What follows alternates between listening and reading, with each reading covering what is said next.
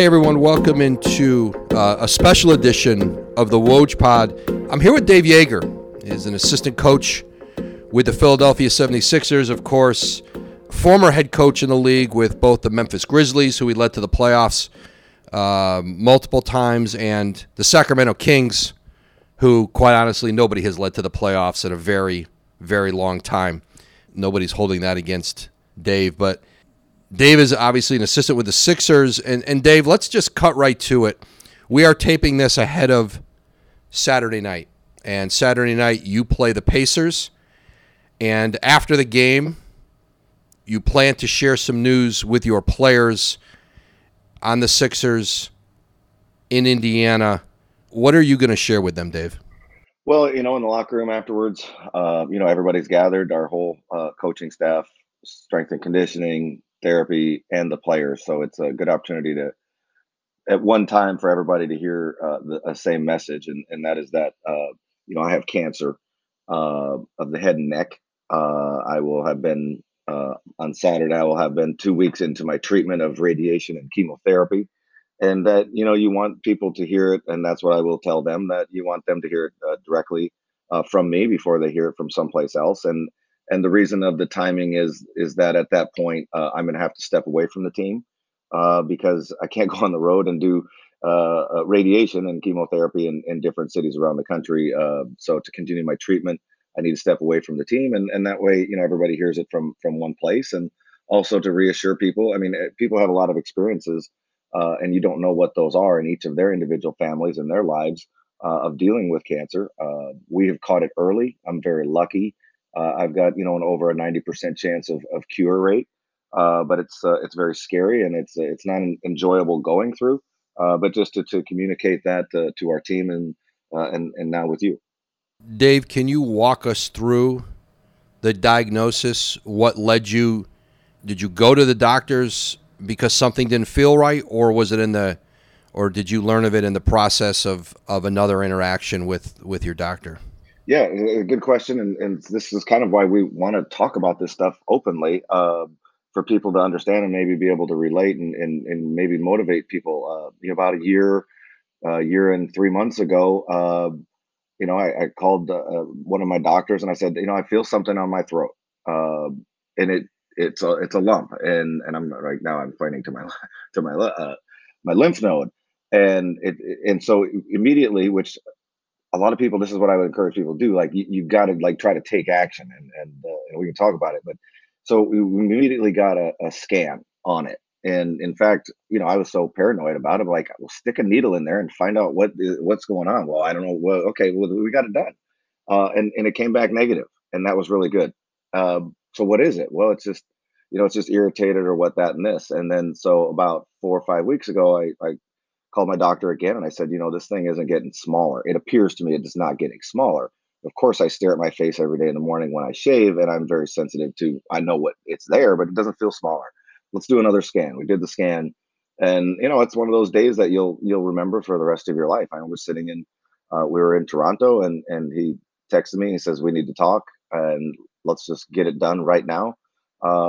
And here's what I think you've got, and that my doctor's in Memphis, from when I lived there and with the Memphis Grizzlies, and we immediately transferred then to a great hospital here at Jefferson, and got an ear, nose, and throat doctor, and then started right down with evaluating everything, and then going into what we're into right now. You mentioned, Dave, over a 90%, essentially over a 90% chance that you can beat this and get past it. What have you learned and can share about the diagnosis, what you're up against, and what's ahead of you right now? Well, certainly I have a tremendous workplace support system. So, like, as of right now, nobody knows, right? But after Saturday, people are like, "Why didn't you tell me?" Blah blah blah. And but Doc Rivers has just been. I have so much respect for this man. I think he's a terrific coach and a terrific human being, and has been very supportive of, let's do what you got to do. The front office, Daryl Morway, Elton Brand, and then our ownership, Josh Harris, and they've just been very supportive. Whatever you need, time away. I missed a game last week on the road because of of having to do my radiation, and nobody knew about that, and they just supported that. So I appreciate that very much. With terrific doctors at Jefferson. So what you have is you have a chemotherapy doctor. You have and I get that once a week. We have a radiation doctor specific, so I get radiation Monday through Friday. That takes about 15 minutes. The other takes about 4 hours once a week, and so that's difficult. But it gets worse, I guess. The first 2 weeks is what I can take, and that's why I've stayed at work and do what I can. And now it's time for me to step away. And so I've learned a lot, though. Sitting in there and talking to the nurses that are working with you, and this is the stories for men and women, but especially as men. We shave every day, and guys who have a skin tag or something on their neck, and I don't want to know, and they go check, and doc doesn't really do anything, and then a year later, 2 years later, they say, no, I'd really like to get this checked out, and they do a biopsy, and the guy's got he's got throat cancer. Uh, this happens. You meet with your dentist, and the dentist says you got sores in your mouth, and we don't really take it that serious as men and go get it checked out. These kinds of things happen, or you got a sore throat, you can't swallow, and you take antibiotics, and it doesn't really get any better, and then like, it's not that big of a deal. You know what? It is a big deal. And then when you go back and find out, now you're a little further down the line in which stage you're at. And so I'm very fortunate in that regard, because I did push. I'm in stage one, so we've caught it very early, and the early detection and testing is really critical. And this is one kind of cancer. There's lots of kinds of cancer, and certainly, as you and I've talked off of the show, the impact of cancer is crazy in our world. It is getting better. We're not where we all hope that it'll be, but we are improving. Dave, coming to work since the diagnosis, getting treatment and still working, as a coach, you need your voice, your throat. It's an important part of how you do your job, communicating. What's that been like? Well, first of all, the court and the coaches meetings are a little bit of refuge from dealing with, going in and having radiation and chemotherapy. So that's kind of been enjoyable, actually, to get your mind off of that for a little bit. So I'm fortunate in that regard. But yeah, I mean, there's contributing factors. I think as coaches, but we're all human beings. I drink 4 cups of coffee before 9 a.m. every day. You know what I mean? I scream for a living. I have acid reflux. So these kinds of things don't help you in this situation. But it's just part of being human and charging on. Like I said, we have a great group here, and Coach Doc has given me opportunities to be out on the court and teach. I've been in situations where other coaches, head coaches, and sometimes I've done this as a head coach too, where it's just their voice and that's it. But he gives all of us an opportunity to coach and stay in our lane and build it out as we like to build it underneath what he's looking for. So that part has been enjoyable. It is a little bit of a struggle. The first 2 weeks of radiation are not terrible. Radiation, Woj, is an additive effect. And so what'll happen, I have 7 weeks total of treatment. At the end of the 7 weeks, I'm gonna need a couple extra, hopefully not, but it keeps compounding onto itself. So the first 2 weeks aren't terrible. You can hear me now. I don't sound great. It's only going to get worse as far as your ability to swallow, as far as your ability to speak, as far as your ability to keep food down. So that's why we're doing it at the timing that we're doing it. But it's been enjoyable coming to work, but at times it can be a little strenuous.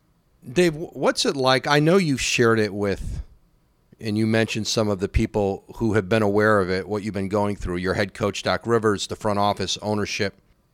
What's it like being around the other assistant coaches, staff, people who don't know what you're going through, and I don't know, just that sense day in and day out. Is it an awkward feeling? You want to tell them, but it's not the right time yet to tell them. Obviously, you're by the time people hear the podcast, you'll have told them. But what's that been like the last few weeks? Going to radiation, but not being able to tell most of the people you're around what you're dealing with.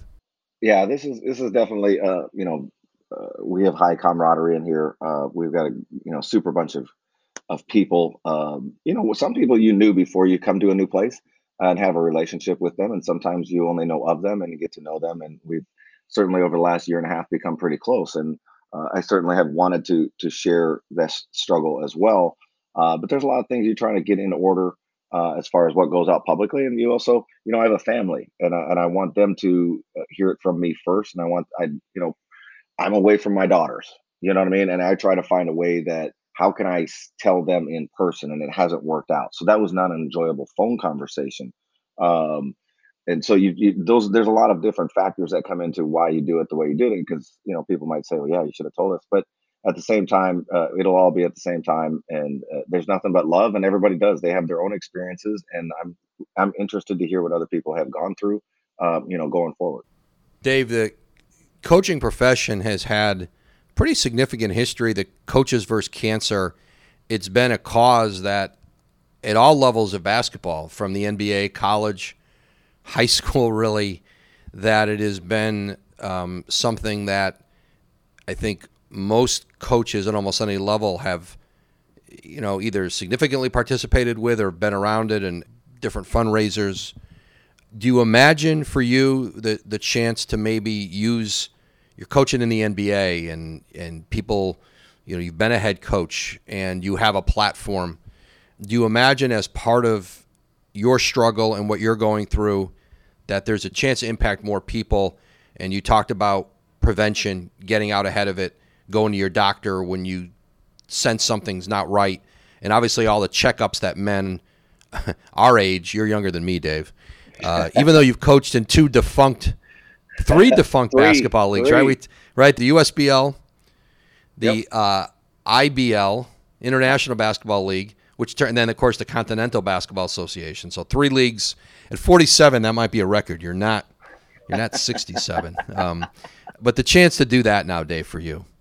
Well, I think, at some level, everybody's been impacted by cancer, and whether it be, as a coach, and I think perhaps we're following down the line of the vein too much of it being this being a guy issue. We were on a sports show and this, that, and the other.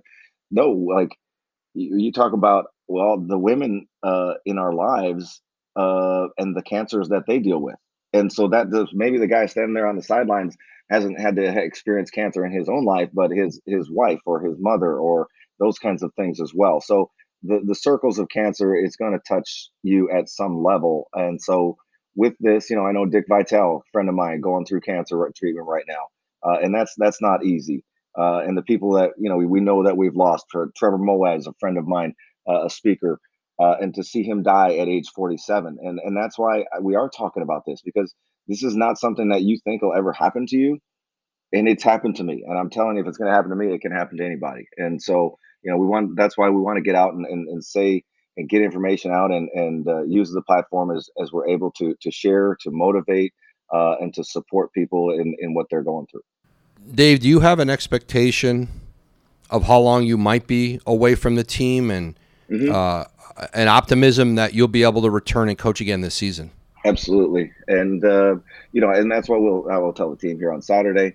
But it's similar to how we report injuries with players. We kind of don't put a return date, just because then you kind of get held to it, right? We'll do the same thing. I have a goal in mind that I hope I can feel well enough to come back. My doctors feel that there's a complete expectation of living a long life and coaching again this season. So uh, when that is, or it gets closer, or we can do a second hit and talk about how this thing is going, and what people need to know further from here. But I will definitely hoping to be back this year, and sooner rather than later. Dave, I bet this has been a lot of fun to coach. You've had a group where you've been missing people, increasingly missing players in your lineup, key players, and you've kept winning. And when you haven't won, you've been super competitive. My sense would be that this has been, in a lot of ways, like something you kind of love as a coach, because you've really got a group to buy in, and whoever's been on the court has allowed you to probably win some nights you probably maybe we're even a little surprised you won. Absolutely, Woj. It's and you never want to be like you're surprised, because you feel like, oh, well, you don't want your guys feeling like we're lesser talent. No, we go out every night and compete, and it's been really fun and gratifying to watch this group come together, because you talked about different teams and the journeys of different teams. You have a team that is constructed as we are, with the max contracts that we have. It's not like when you have it that way that you then have 8 or 9 mid-level players, right? There's the middle class in this is not a ton of dudes, and so what we have is Shake Milton, Tyrese Maxey, Matisse Tybalt, and to see these guys and grow in their games is just completely gratifying as a coach. And I'll say it's no different than being a teacher in a classroom and watching people get the concepts that you're trying to teach. And this is a team setting. George Niang has been terrific. What a great get for us on Andre Drummond. That's a great get for us. And the camaraderie and guys playing together and pulling for each other. There was a tough stretch there. Where we're playing 5 games in 7 nights. Then it was 6 and 9, and it just didn't stop while you're having some of these issues with the COVID. And really, really proud of our guys, and just really impressed with Doc. I've enjoyed this year with Doc. Last year was our first year working together. We knew each other, and you kind of feel it out. And I watched and I contributed as much as I certainly could. And even this year, he's even better than he was last year. He has the attention of the team. He's pushing all the right buttons. It's really been fun to watch him as well. And for him to get his 1,000th win last week, that's big time. I'm really, really, really happy for him. Last thing, Dave, and speaking of Doc Rivers, it's always been kind of one of my favorite moments on the pod. I had Doc Rivers and Erik Spoelstra a couple years ago on my pod together, just 2 championship coaches and just talking about the profession and the league. And I asked them a question. I'm going to play it for you here. I think you've heard it, but I'd like to hear your reaction to this exchange I had, Erik Spoelstra and Doc Rivers. I always like to talk to coaches about who they think the toughest guys are to prepare for, and it's not who you guys think are the best coaches, are not who the public would necessarily always think. Sometimes, guys who maybe haven't been blessed with great rosters, but you always feel like, man, they're going to challenge you in every way. Like, who's a guy or two that when you guys think the public doesn't talk about them, maybe they haven't won championships, but you say, man, that guy's tough to prepare for? I don't think there's any off nights. I mean, I really don't. There's only 30. Yeah. There's only 30, and I don't. Dave Joerger, I for some reason, like when we played against him as a game coach, he's a damn good as a game coach. He keeps you on your toes, and you can't prepare for a lot of the things. That is hilarious. I was going to say Dave Joerger. It's funny. The first time in Memphis, we're about to play Memphis, and I don't know who my assistant. And I'm terrible with names at times, and so. Dave comes over and says, "Hey," introduces himself, and I go back to the bench. What's that guy's name? I'm asking my coaches, like, what's that guy's name? I can't remember his name. But every night, every time we played him, it's funny. We swept Sacramento last year, and no one wanted to play Sacramento last year. He runs great stuff. Yeah. He really does. Quirky, which makes him even better in some ways. It's not bad stuff, huh? Yeah, that's cool. I mean, that's quite a blessing by those guys to say something that nice. But hey, when that came out, I was sitting out that year after leaving Sacramento, so that really touched my heart and warmed me. But it's really cool because I have a lot of respect for those guys. They respect, I think, the science and understand there's an art to blending that. That is what both of those 2 guys are really, really good at, and that's the guys that I've come up admiring, Popovich and Rick Carlisle and Flip Saunders and George Karl. They got that part of it, that it is an art but it's not just your gut. It's blending the science and the art, and both Doc and Erik have that. And that was very, very cool. You've had it for a very long time in this profession, Dave. Appreciate you taking the time to come in, share what you're going through right now.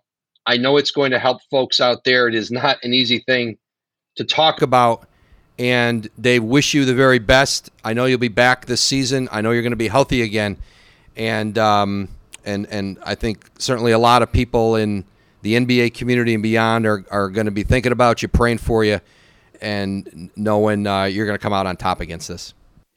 Thanks, Woj, man. I appreciate it, and you're the best. And so for us to be able to talk about this, it's not comfortable, it's not enjoyable. But if we can help some people or motivate some people, this is fantastic.